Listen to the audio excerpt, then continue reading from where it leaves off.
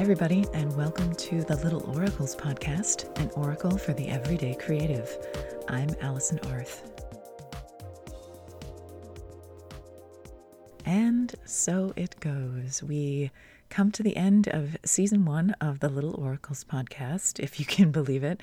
And I have just a short little mini-sode for you to close the season and maybe, hopefully, give you some things to turn over in your mind while you wait with bated breath for season 2 to drop, as I assume you are.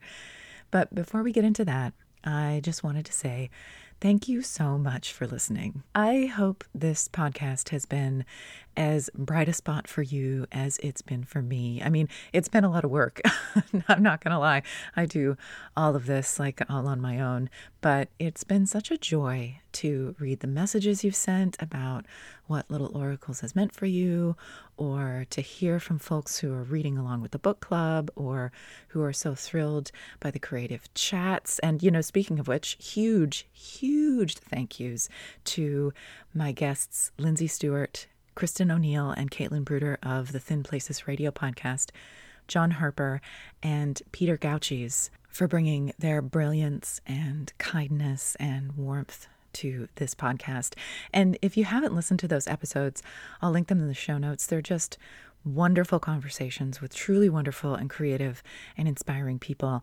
And I look forward to having even more on the podcast in season 2. So overall, it's been really so dreamy, and I'm really looking forward to next season. And I appreciate so much all of you who've been here through this one. So as I was turning this final episode over in my mind and trying to figure out what I wanted it to be and what I wanted to share with all of you and how I might tie a bow on this season themed words. So I started thinking imagistically and philosophically, or maybe more like philo-poetically about it. And that led me to thinking about ties and loops and circles and spirals. And I thought it would be just so lovely to bring this season of the podcast to a close at a point, maybe not the point, but a point that's nearby where it began, with the mystical mundane and oracles of the everyday, and taking time to observe and nurture and savor all the little things, those little moments and those little reflections and those little experiences that, when they're all stacked up or smushed together, they compose and comprise life. And so, I was considering this and trying to shape this episode in my mind and draw connections between all the episodes of season 1, which were these, oral artifacts, essentially. And I was just trying to wrap my arms around my thoughts and, and mixing the literal and the figurative here with a purpose, because let me tell you, I struggled pretty mightily with this episode.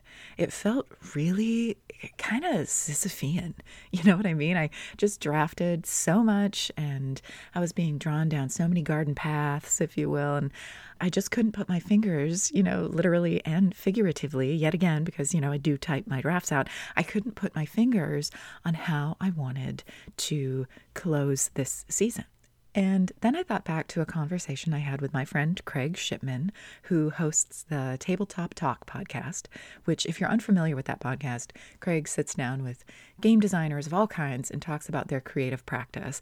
It's honestly one of my favorite pods, and Craig is one of my favorite interviewers, and I'll link it in the show notes too, so you can experience everything that podcast has to offer. And full disclosure, I'm about to paraphrase a conversation that he and I had when I was guesting on Tabletop Talk, and that episode is going to drop sometime in the future. So yeah, definitely subscribe to Tabletop Talk if you want to hear our full conversation. But anyhow, Craig and I were chatting about drafting and building and, working through solutions as part of our creative process. And he said something so incisive, and something that I kept coming back to as I was trying to determine what this episode was going to be about. He said that he and I were really similar in our processes because we spend a ton of time drafting in our heads. And then everything kind of comes out all at once. And what comes out feels or looks like a finished version, maybe, or really close to a finished version, which kind of gives this impression that we don't actually draft, or that we don't need to draft, or that we don't, make messes or mess things up, or really experiment in a meaningful and, when it comes down to it, in a manifest way. And that observation really resonated with me, Craig. Thank you so much. And as I was wrestling, this boulder of this final episode of that proverbial Tartusian hill, I came back to what Craig had said and to this idea of drafting and how even in its multiple meanings, drafting as in versioning, like when you draft an essay, for example, and drafting as in modeling a structure, like when you draft plans for a building, and drafting as in following and pacing and effectively collaborating and boosting, like when you're cycling. But essentially how drafting, kind of in any application, is about finding and repurposing and, using what's come before or what's surrounding you right now to make something. And so I came back to what I found through producing this, freshman season of this little oracular podcast, and how it's been such a huge arc of discovery and experimentation and learning and hitting and whiffing and playing and practicing and, making those messes and finding things and repurposing things and using what's come before and what I've learned to make that something new. Really, to draft and to experience drafting in a very visceral and very real way. And how in that drafting and in the discreteness and in the conglomerate of this first season of this podcast, it's been this really demonstrable, almost archetypal representation of itself. It's like the diegetic is the mimetic. Maybe that's a little too intense, but I guess what I'm trying to say here is that this podcast that I'm making about creativity and creative practice in its development became emblematic of that creativity and that creative practice. But for me, it's been this massive crossroads of trying and finding and figuring and applying and remixing and reimagining. It's like this beautiful alchemy of daydreaming and telemetry. Do you know what I mean? And so as I was kind of recontextualizing my experience with making season 1 and compiling the clip show in my head, I had this sudden realization, bolt from the blue style, that the season 1 finale was less of a conclusion and more of a transition. It's a bridge. It's a crossing. It's a connector. And not to get too poetic about it, but actually, who am I kidding?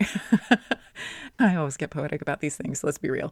But this final episode is effectively an aqueduct, and it carries the water of season 1, everything I discovered, everything we discovered, into season 2. And really, to hark back to the very opening moments of this episode where I said I wanted to return to the little moments and the little reflections and the little experiences, these little oracles of the everyday that in the aggregate give us the fodder or the loam or the tinder for our creativity, whatever basic or elemental or foundational metaphor you want to use there. But for me, these little moments, they're the stone, they're the rock. They're like the literal aggregate, carved and stacked and shaped by human hands and human ingenuity. And again, I'm mixing the literal and the figurative here, but all of these things kind of connect and support and draw across for me. So are you still with me? I mean, I guess, honestly, the TLDR of all this is that this episode, it isn't an ending. It's an ancient stone waterway. And the medium is the message, is the moment, is the meaning, and all of that, because that makes sense, right? Honestly, I didn't think I'd remix Marshall McLuhan on this show, but I guess here we are. So with all of that, all of those thoughts kind of just brook burbling inside my brain, I bring you the overarching oracular moment of season 1, and that is a teaser for season 2, which is all about play as practice. But before that trailer plays, once again, thank you so much for being here. I really can't wait to see you next season. Don't forget to follow at Little Oracles on Instagram and the blog at littleoracles.com for more big book energy and creativity content, including news about the season 2 drop, which is coming up soon.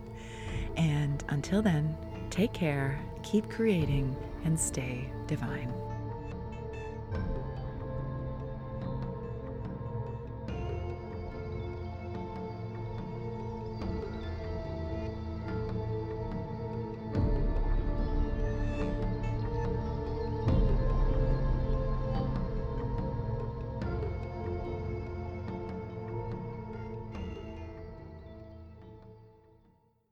It may not be super logical to think like, oh, a collaborative brainstorm, too many cooks in the kitchen, but the right cooks in the right size kitchen really will make the best dish.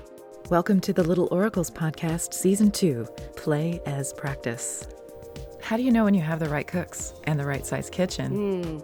You'll know the creative collaborators around you are the right cooks because they are encouraging. But also the room where you are far from the smartest, cleverest person, those are the cooks you want to be in the room with. This season, we'll explore how discovery and experimentation, puzzling and solving, making messes, and making magic keep us going as career and casual creatives. So I was preparing the press kit and I kept thinking we really ought to have a visual asset. So one day I literally made a trailer in secret. That creator story is, I think, both very common and also not very common because I think people feel kind of scared to do that kind of thing. I was scared. I made something in secret more than once. I've never really been much of a creator, but with video work, it just like tapped into this very magical creator feeling that was like an instant high. It gave me a total rush. We'll dig into creative expression, theory, and perspectives in everyday creative audio essays. We'll keep up that big book energy with asynchronous book club picks, little reviews of whatever I'm reading, and loads of other bookish content. And we'll talk with, learn from, and have more than a few laughs with incredible guest creators, makers, and thinkers in creative chats. I often struggled to commit to a given craft for long enough. It was very much me needing to sort myself out and develop that discipline, which I was lucky to learn those skills later, and those were the things that made art possible. Right. Well, what do you think it is about game design in that case that kind of pushed you over that hump, as it were, of that craft and that sustained focus, I guess? Well, I kind of tricked myself into it because I started doing this design work after having worked being a cast member on various role-playing game streams where I was a performer. So I was kind of immersing myself in the practice of play, and I was just so deep in it at that point that it didn't feel like a stretch to then start producing my own stuff. And I think one of the really interesting things about role-playing game design is that you can kind of learn through play, and through the practice of play you can understand how these games are working and see their moving parts, and that familiarity can then get you grounded and start to develop some skills even if you don't even realize it. I would sneak out of bed in the middle of the night to log on and role play in the Star Wars chat room. Got in trouble so many times. But Mom, I just need to go to Kashi Station. Tashi Station? I don't know anything. Tashi Station, pick up some power converters.